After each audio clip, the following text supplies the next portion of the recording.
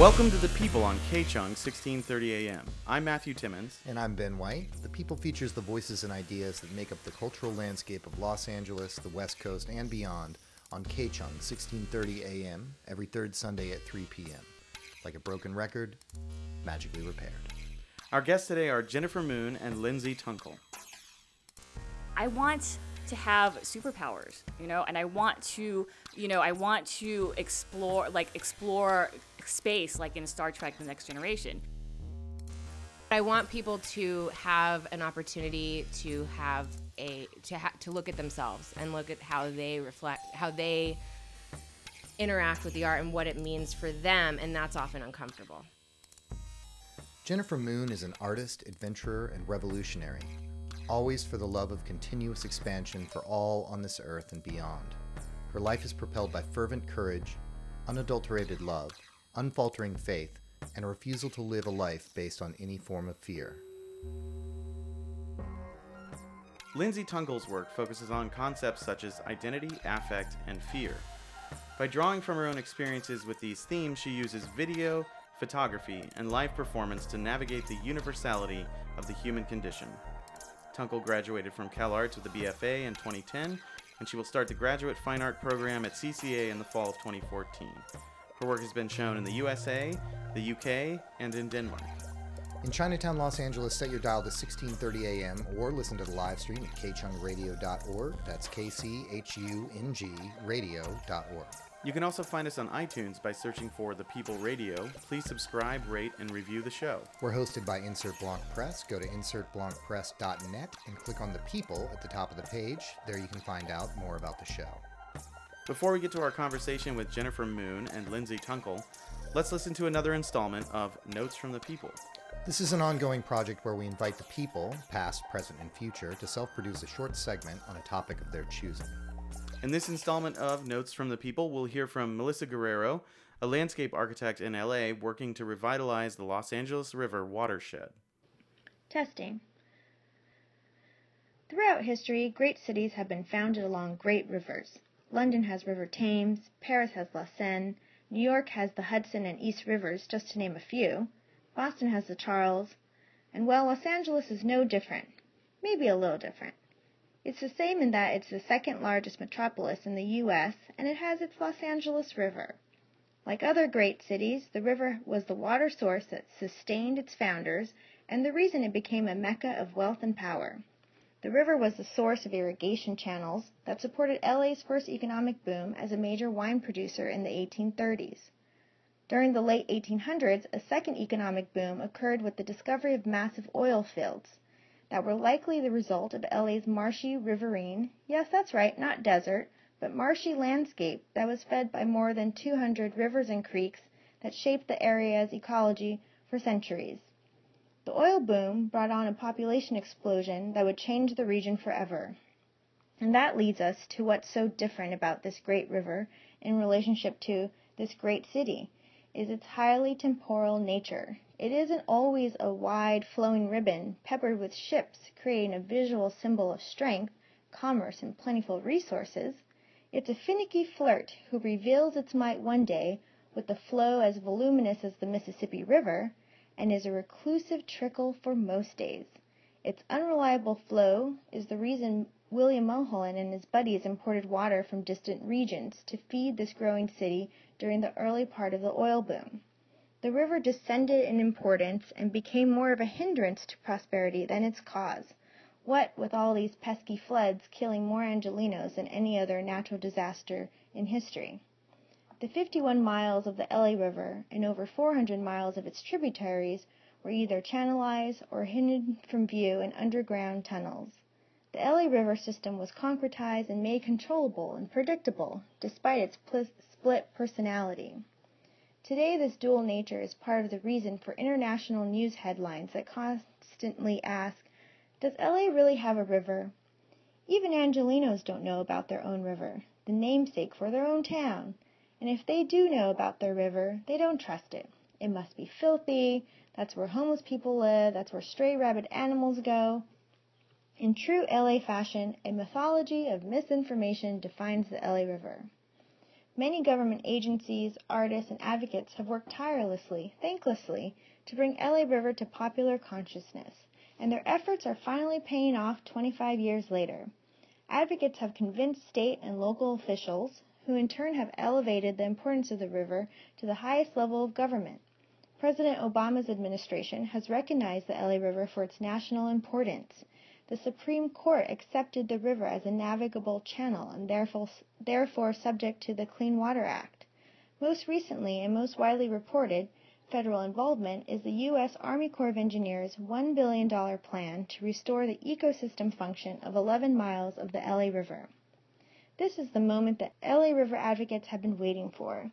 The feds have been convinced that this is a world-class city that deserves investment to revitalize a world-class riverfront. So now what does that mean? That the world is the river's oyster? Tune in next time. This is Melissa Guerrero for The People. Now let's get to our conversation with our guests. Jennifer Moon and Lindsay Tunkl, welcome to The People. Oh, Hi. Hi. Thanks so much for having us. Yeah. Thanks for coming, guys. It's a delight. So both of your work deals heavily with issues of emotion and intimacy and vulnerability. So maybe you could start us off by talking about how those things function in your individual work and the crossover between your work. Yeah. Sounds good. It's a good place to start. Uh-huh. So Do you want to talk about the work that you have up at the Hammer, the Made in LA show? I could, yeah. Yeah. Okay. Let's start there. That's a good place. Okay, I can start there. So I have an installation that's part of the Made in LA 2014 show at the Hammer Museum. And I would say that a lot of it deals, or most of it deals with those three things: the emotional, intimacy, and vulnerability. God, this is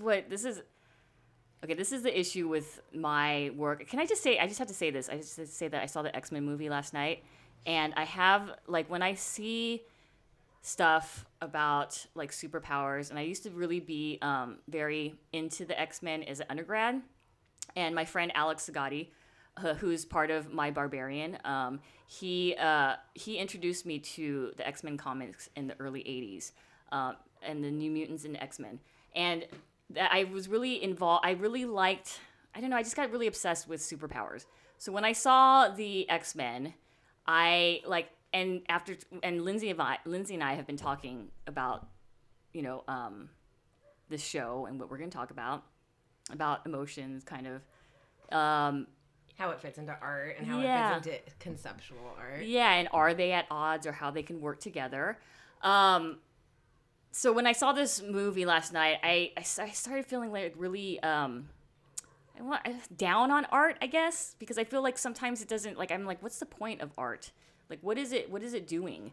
And I want to have superpowers, and I want to explore space, like in Star Trek: The Next Generation. So when I think about that, I think about art, and I'm like, it seems futile. Which is so interesting, because when I look at your art, like, I feel like you have superpowers, and I feel like I have superpowers. When I look at your art, like, it's so about that, but it's about, like, the superpowers that we can actually obtain, the superpowers of emotion, of intimacy, of vulnerability. Mm-hmm. I mean, empathy is a superpower. Fuck yeah. Yeah.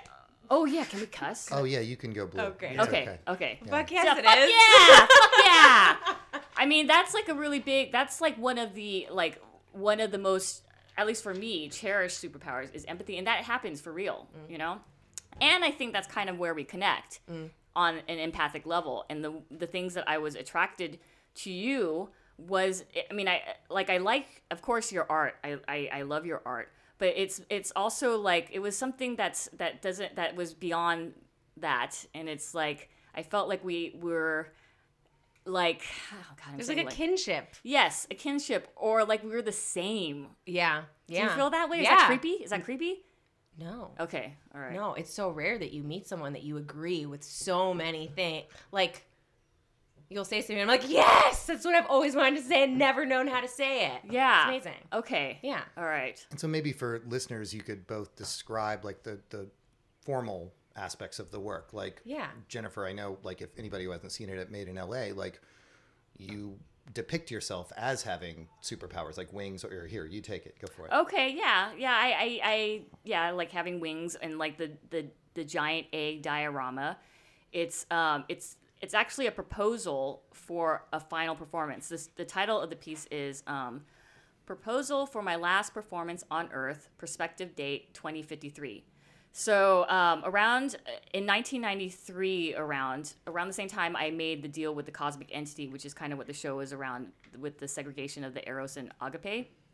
I decided I'm gonna fly, and so that would be my last performance. And the idea is that if I really believe that I can fly, like 100% believe, like have no doubt whatsoever in every molecule of my being that I can fly, and then maintain that absence of doubt as I travel through space and time, like even as I jump off the cliff, because I might have no doubt right before, but once I jump off, that small bit of doubt can creep in. If I'm able to maintain the absolute absence of doubt, then I'd be able to fly. So I'm thinking it's probably going to take a long time to get to that point, because I have a fear. I'm actually afraid of heights, and I don't right now believe fully that I can fly. And so when I'm 80, I'm going to have a raging party atop a snow-capped mountain, and then I'm going to jump either to my death or in flight, hopefully flight. So that's where that comes from. So, I don't know if I've ever heard that whole story. Oh. I mean, I remember the raging party, and I remember that, but like I don't know if it feels so polarizing in this moment of like when it comes down to it. And I feel like we're presented with those moments a lot. They're not that dire, but like, am I going to believe or am I not going to believe, you know? And like, how does that affect the way that you walk through the world? Which I think has like a lot to do with that stuff around fear that we've been talking about a lot, which is like, if I'm scared that I have bad breath, am I going to like have a self-fulfilling prophecy where like I get so nervous about it that like my mouth is going to sweat and I'm going to have bad breath, you know, like these really interesting like human things, which I think is what a lot of our work talks about, like these really simple human experiences that like if everyone's available to be vulnerable, they will admit like, yes, I get scared about having bad breath, or yes, I get scared that I have BO, or whatever it is. And then I think that our work we put ourselves out there and we're like, look at these things that we're scared of, and you don't have to be scared because we're all scared, and therefore it's not scary, you know? Yeah. And Lindsay, your work is typically performance-based, and so you're like, exactly like you said, you're putting it on the line. Yeah.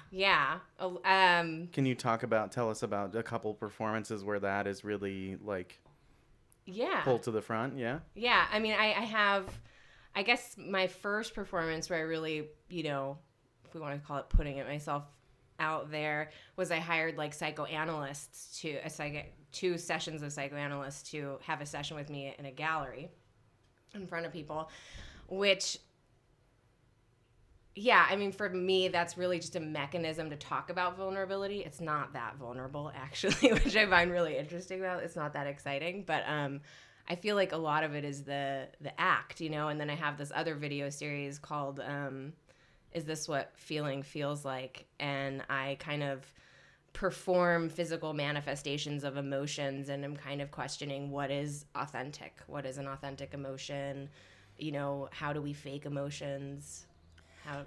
Yeah, and I was thinking, like, how much do you put that on the viewer?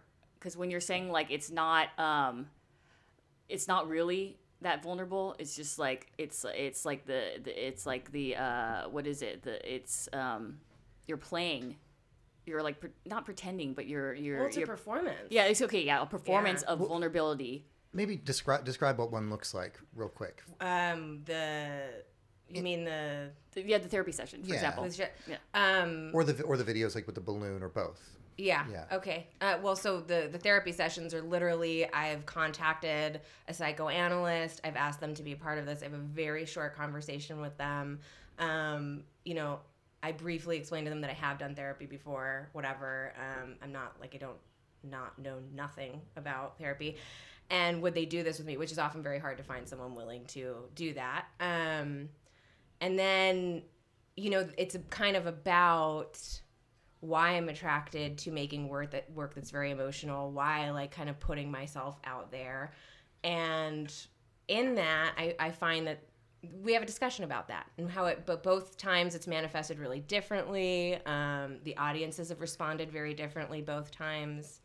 How did they respond?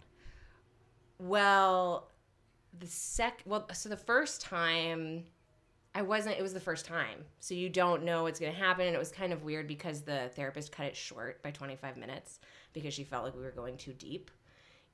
Is that the one that I went to? Yeah. At Concord? Yeah. Okay. At Concord Gallery, which is too deep.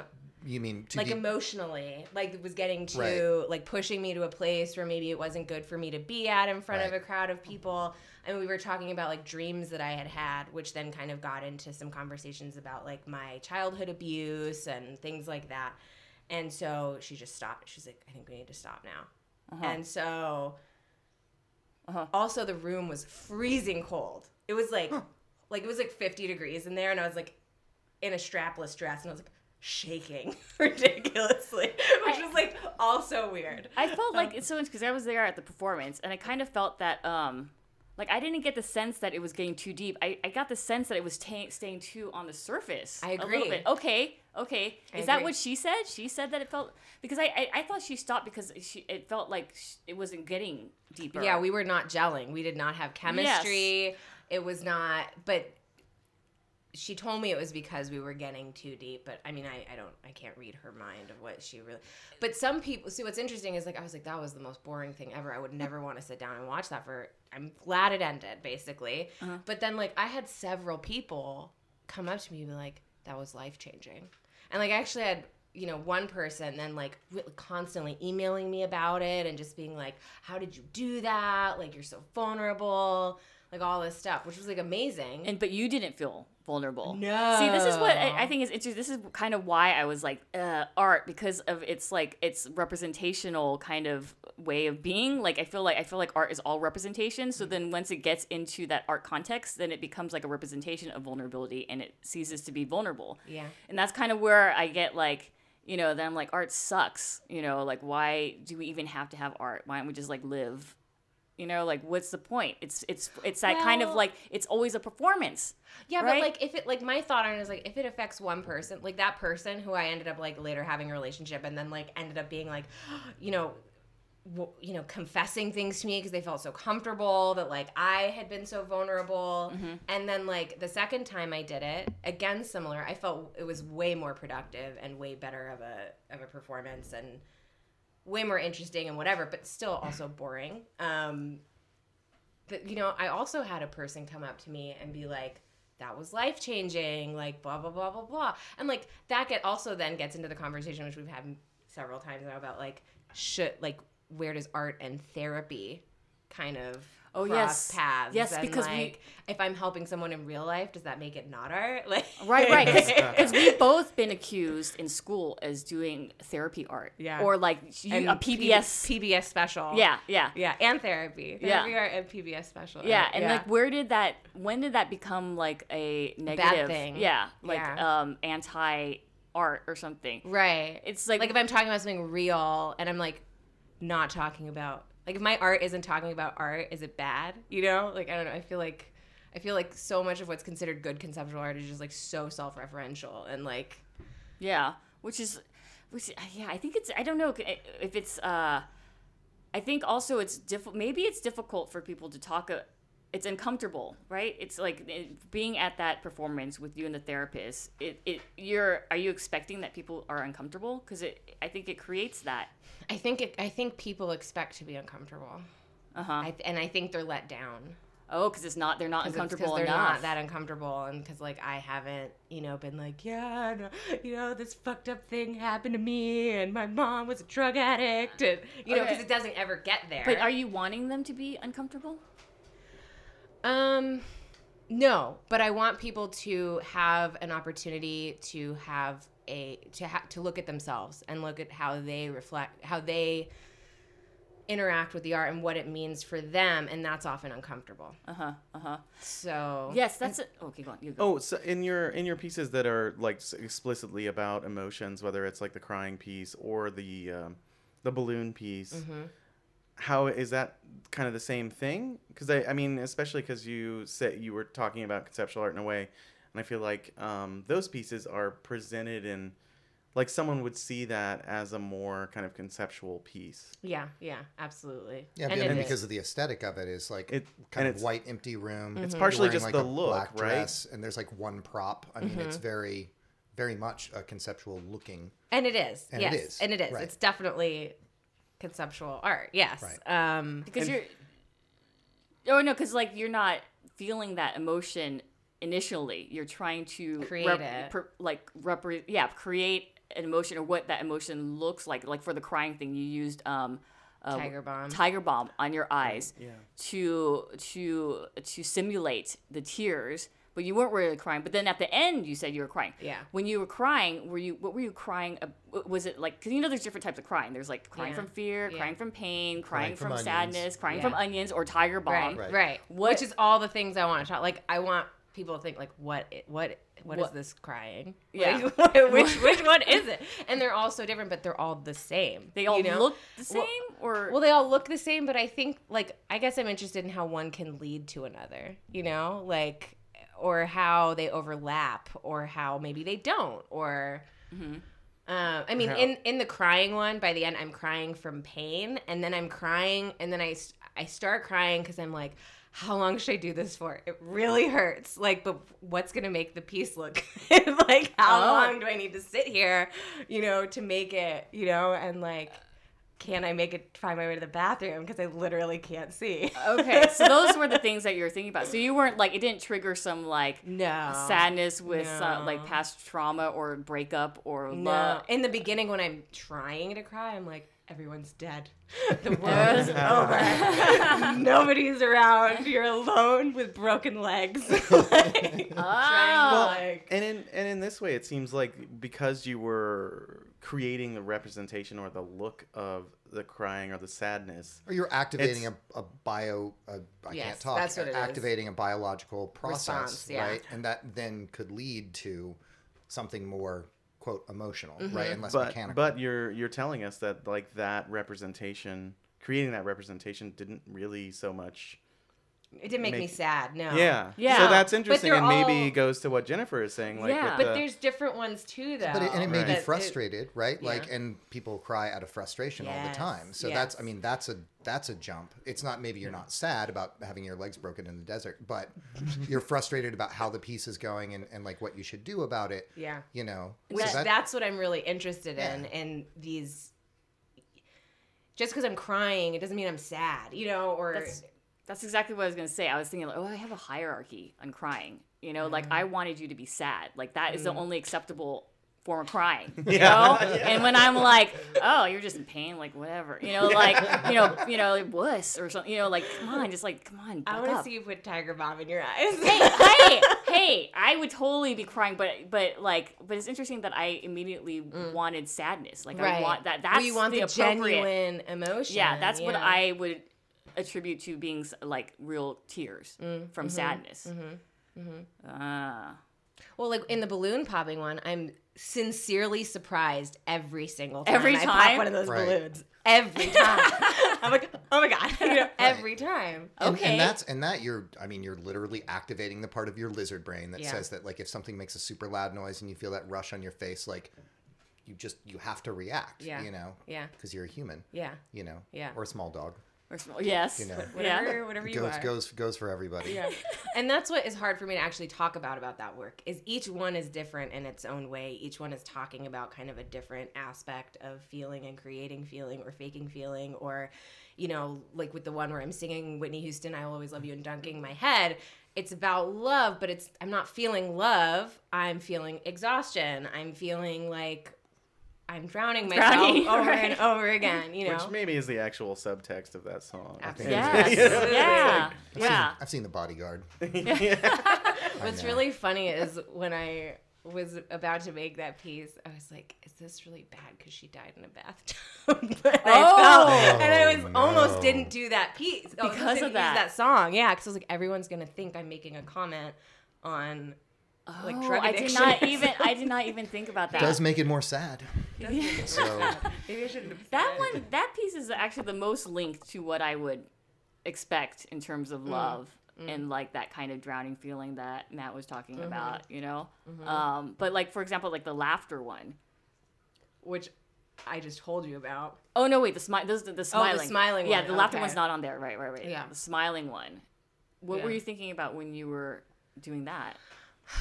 Faking being happy. give us a rundown on exactly what it looked like. Or So how it I'm worked just, first. it's like, I don't know, maybe between 6 and 8 minutes. I can't remember. I'm just looking at the camera and I'm smiling. And my smile starts to do weird things to my face because was actually the 4th take and I'd been doing it for like an hour. So, you know, I just start to look really contorted and weird. Okay, now I'm finding myself smiling. You can hear it through the microphone. Oh, shut up. Smiling. I was going to say something really racist, but I'm not going to say that. Yeah, you can hold off on that. We let a lot of things go on this show, but we sort of draw the line at racism. That's off That's limits. just our show. You know? Curse all you want. Yeah. Okay, wait. You know how you said that the different pieces, how it all has different. It's Yeah. Is that? Do you think that makes it more like, is the cohesiveness important to you, or does that make it more expansive, or does that actually make it more confusing, or less effective, or? Well, they're like experiments to me. So it's, you know, that I don't necessarily. No, I don't have an expectation of them. I think that they, like, what groups them together is that they're all these little experiments, and that's enough for me, I think. Okay. And that I like that they examine multiple things and look at it in all different ways. How often do you think about the viewer when you do performances? Always, right? Always. And do you have a specific idea of what, like, the ideal response to your work would be? Do you mean like laughter or not liking, or like what kind of like? Yeah, I mean, like what would the ideal, like, if someone's seeing a piece, what ideally would you want them to leave with or to do with that? Why don't you think about it for a while? We're going to take a little break, and then we'll come back, and we'll hear your precise and articulate answer to that question. That's super helpful. Thank you. So, Lindsay, you brought an audio piece you wanted to play for us during the break here. So, can you tell us about it? Yeah, it's actually it's kind of like a trailer for an artist named Andy Holden. It's like a trailer for his work. And I was like Googling like conceptual art versus emotional art and irony and sincerity and where all those things fit in, and I just came across this little audio video. And what's the name of it? Yeah, it's Maximum Irony. Maximum Irony, Maximum Sincerity from 1999 to 2003 towards a unified theory of memes. Andy Holden. Well, let's give it a listen. It's my tagline. I know you really want me. I know you really want me. So come on home. Come on home. Come on home.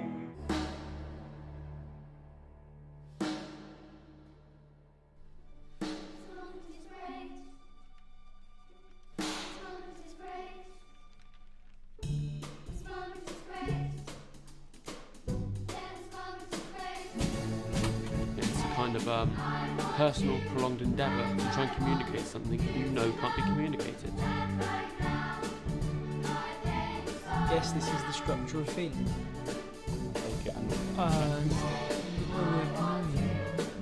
So sincerity describes an object which does not aim to deceive. Trying to say to the audience, you know, as much as we do. Memes. You go get the hang of it, I know it! So how do we make sense of that? thanks for the time, and I will hold on to what I've heard, and when I see it again, I say yes. Welcome back to The People on K-Chung, 1630 AM. I'm Matthew Timmons. And I'm Ben White. If you're in Chinatown, Los Angeles, you can listen to The People by setting your dial to 1630 AM or listen to the live stream at kchungradio.org. That's KCHUNG radio.org. You can also find us on iTunes by searching for The People Radio. Please subscribe, rate, and review us. We're hosted by Insert Blanc Press, so go to insertblancpress.net and click on The People at the top of the page to find out more. Okay, so we're going to return to our conversation with Jennifer Moon and Lindsay Tunkl.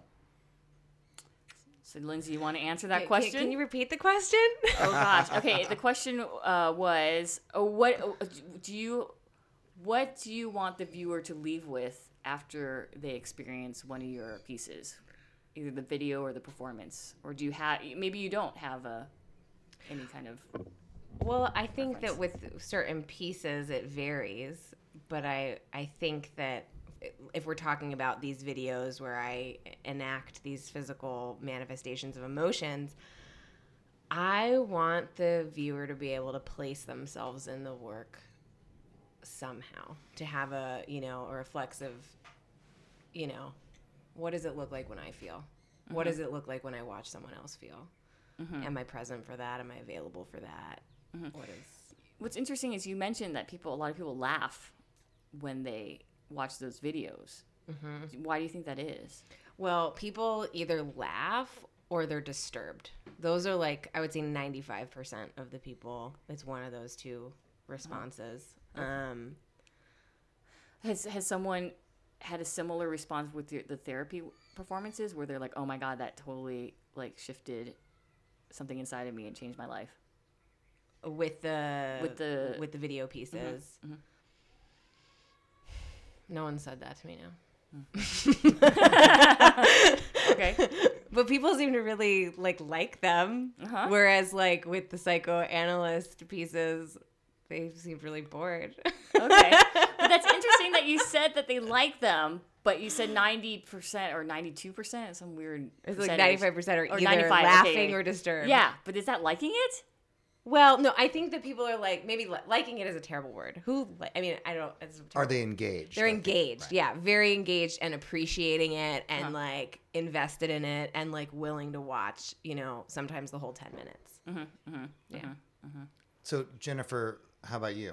What do you want people to? Oh, yeah. What do you want? And specifically, the piece you put together for Made in LA at the Hammer, Made in LA 2014, that.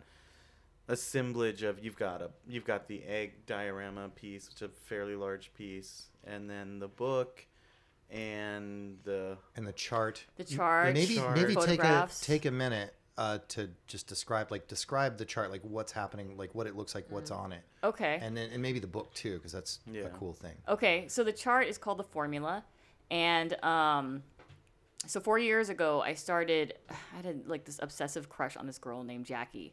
And it's so funny, she's public domain now. She, I hope she never sees the show. Anyways, okay.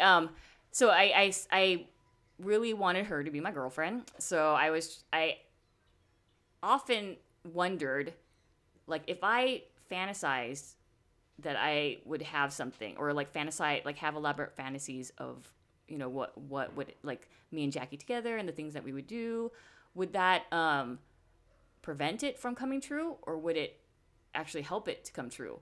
There is a kind of a new agey kind of idea that if you visualize The Secret.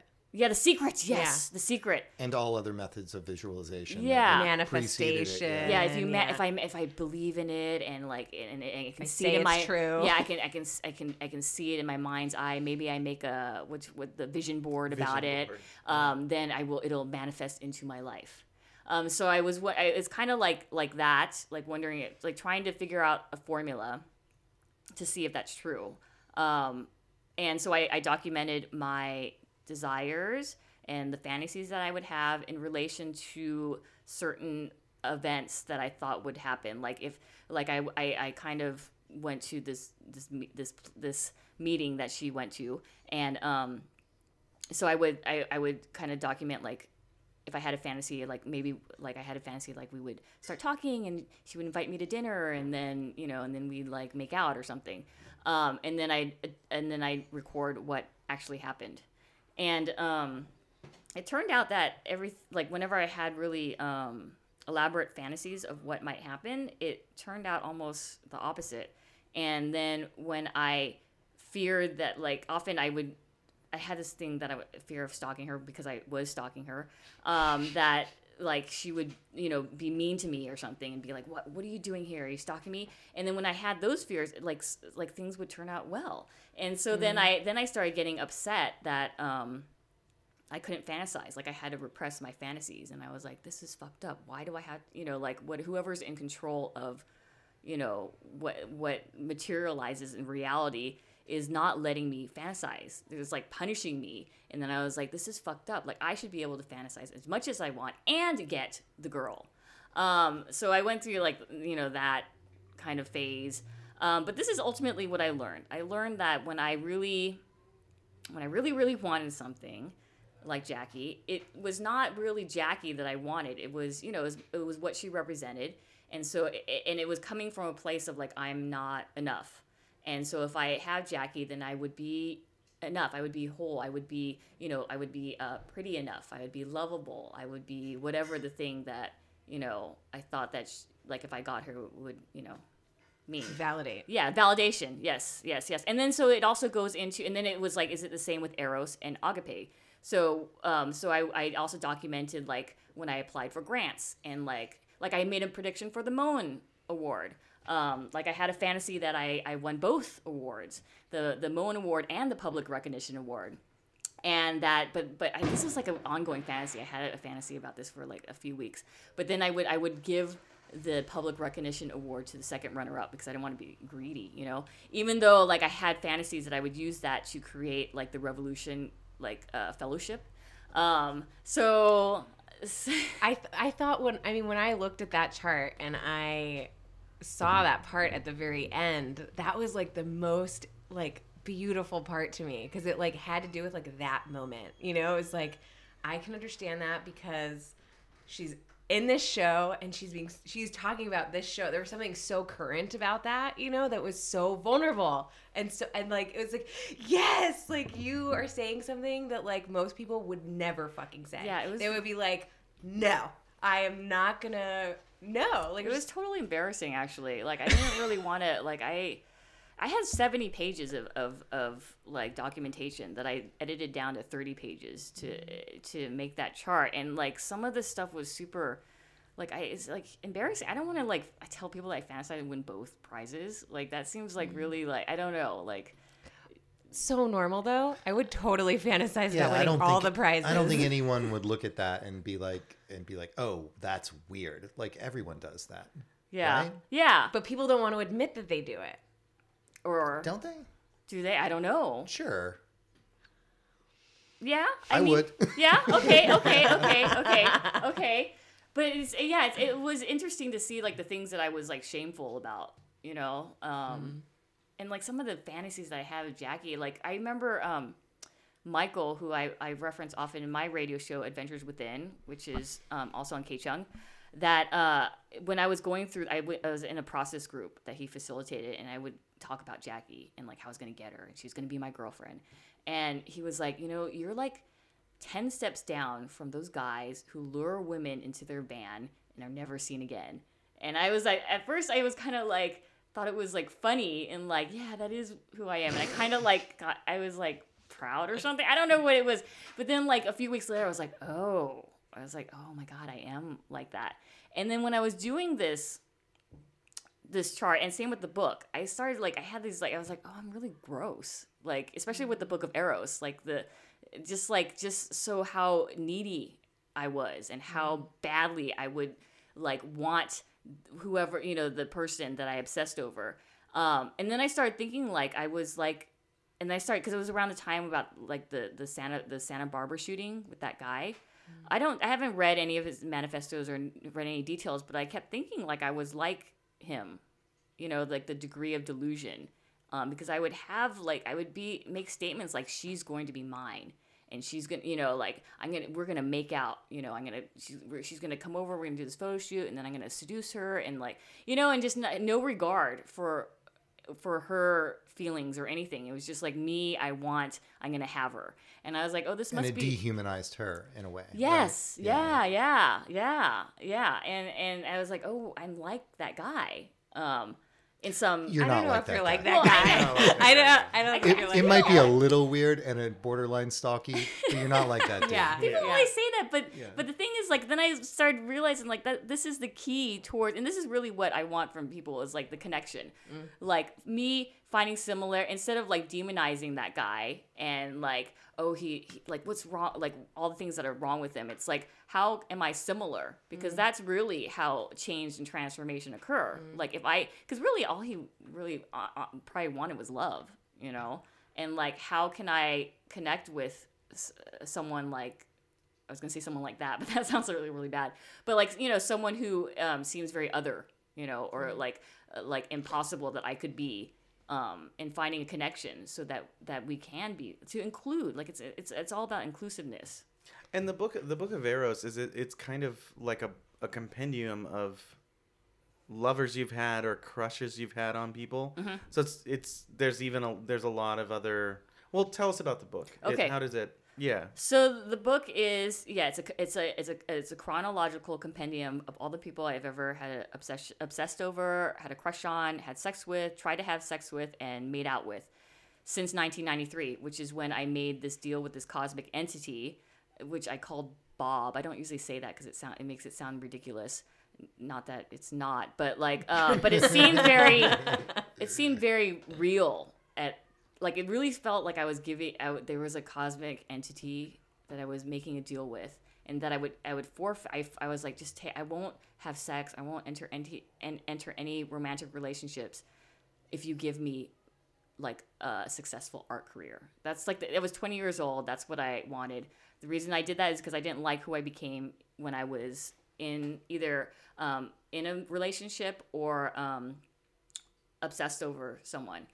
And since then, I have never been able to have both at the same time. And so I really felt like I cursed myself with that. So the book, from that deal on to 2013, it's all the people. And it's a large, hand-bound book. Mm-hmm. It's not just a little printed object, or it's a one-of-a-kind, beautiful thing, right? Yeah, it's literally one edition of one. Yes, yeah, and it's modeled off of the Book of Shadows, the Charmed Book of Shadows. I was really into Charmed. I really love Charmed, so it's like that, and it's also referencing the D&D Monster Manual. So all the people are called Poise, person of interest.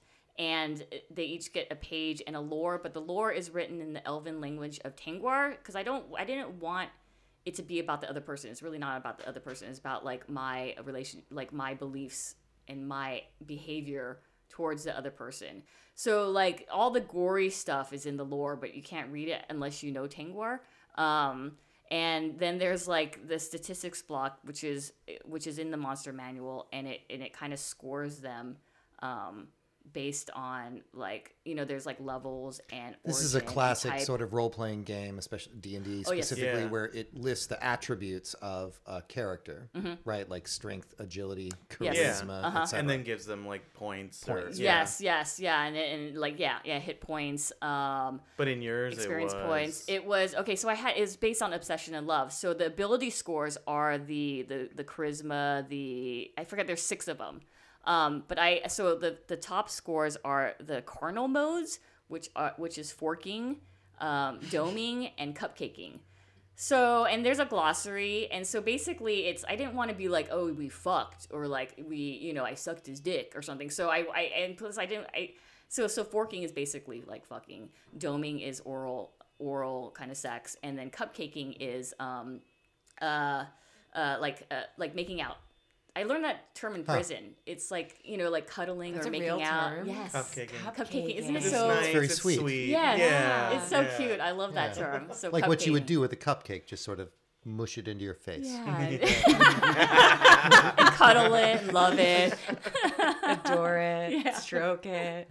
No. So that's the top ability scores, and then the bottom 3 is like it scores my level of obsession, my degree of humiliation, and my art production in relation to the person. And then it also has things like alignment. Usually in D&D, it's like, like what is it? Neutral, evil, and good. And then with that, there's like you can do chaotic evil or lawful evil or neutral evil.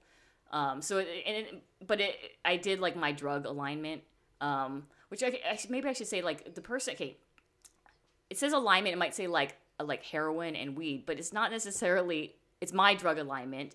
It doesn't mean that the poi also was on heroin too. I feel like I have to say that because I don't want like people to think that like I don't know like Charlie Ray was on heroin or something when I had a question. Which is funny. I ran into him on Wednesday. I was like, oh, hey Charlie, what's up? Was he super high? Was he high? He's an adorable old man. Oh, I was obsessed with him. So obsessed for 3 years. It was really bad. And actually, a lot of people, I didn't tell people they were in the book. But everyone so far who I've told since then is okay with it. And I think it's because they know that it's really not about them. Why did we talk about this? We're talking about your art. Because we're talking about your work. Yeah, and so wait. We have to go back to the question because Jennifer has to answer the question now. So all that. I have another question, too. Oh, I'm sorry. But No. It's yours. What is the audience supposed to come away with? Well, yeah, what do you want the audience to come away with?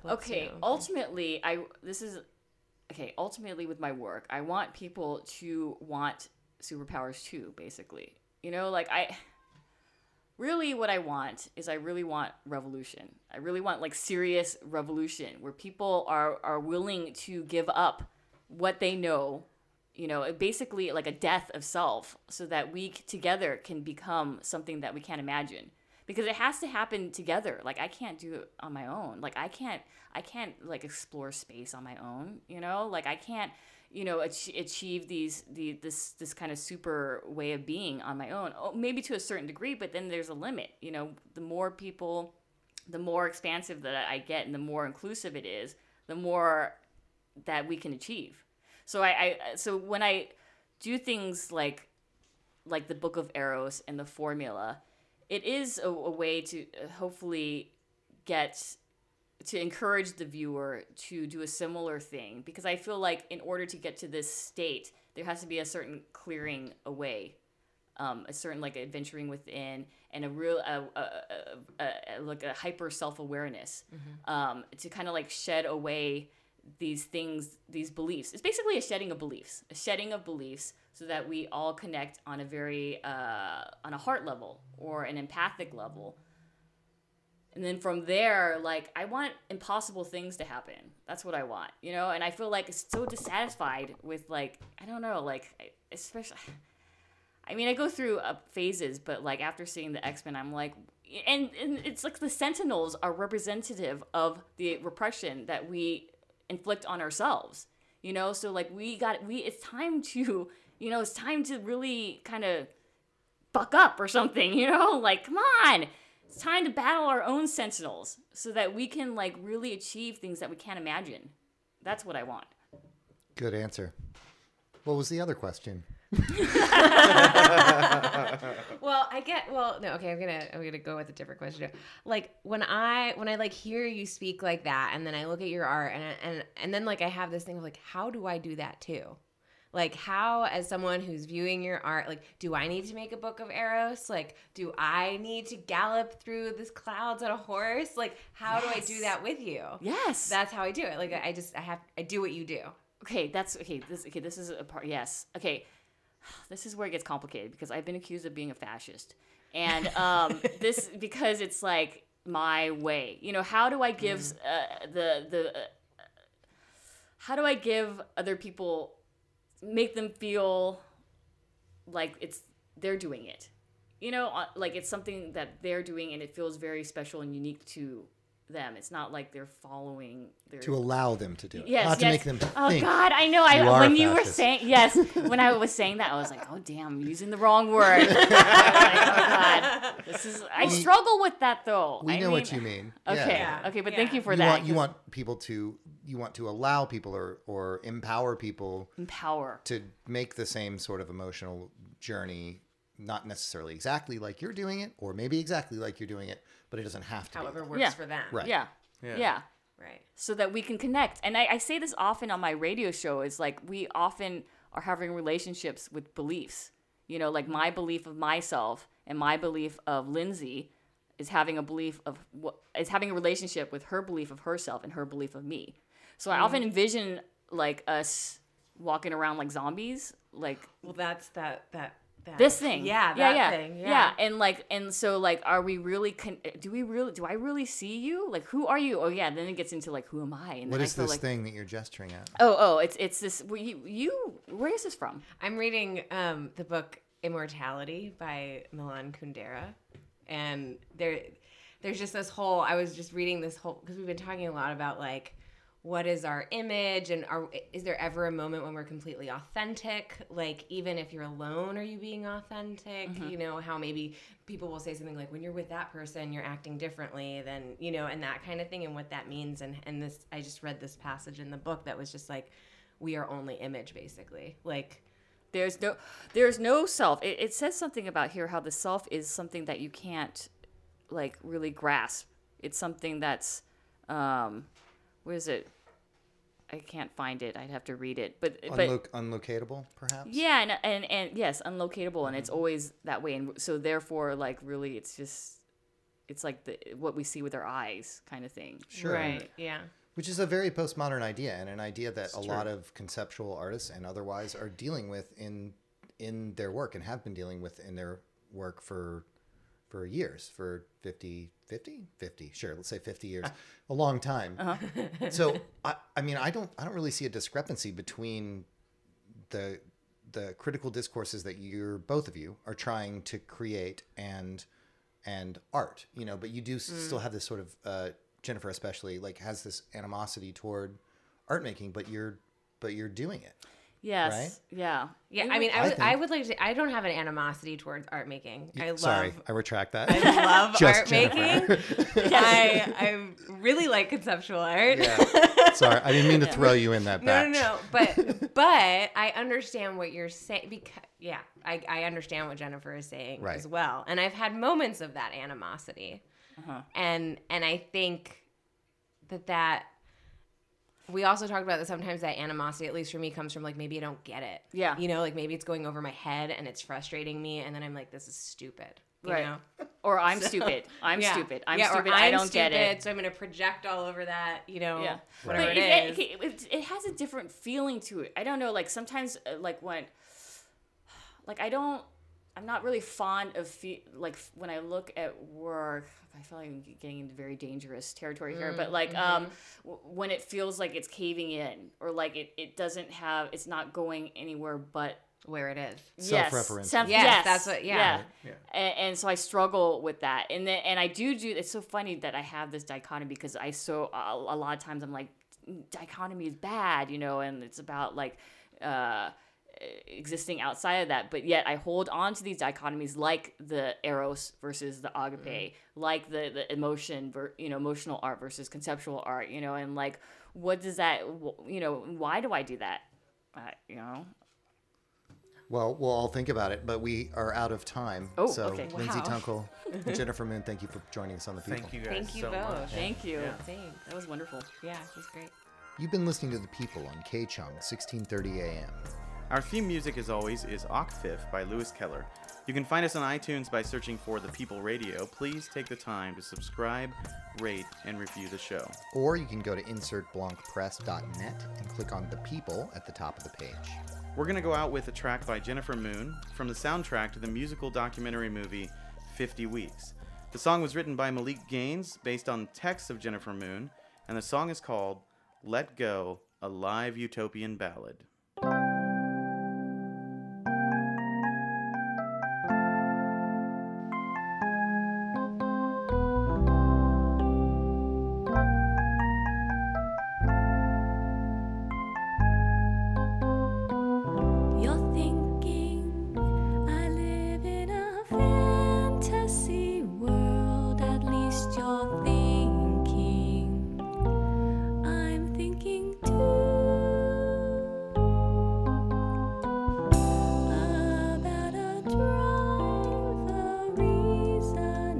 stay.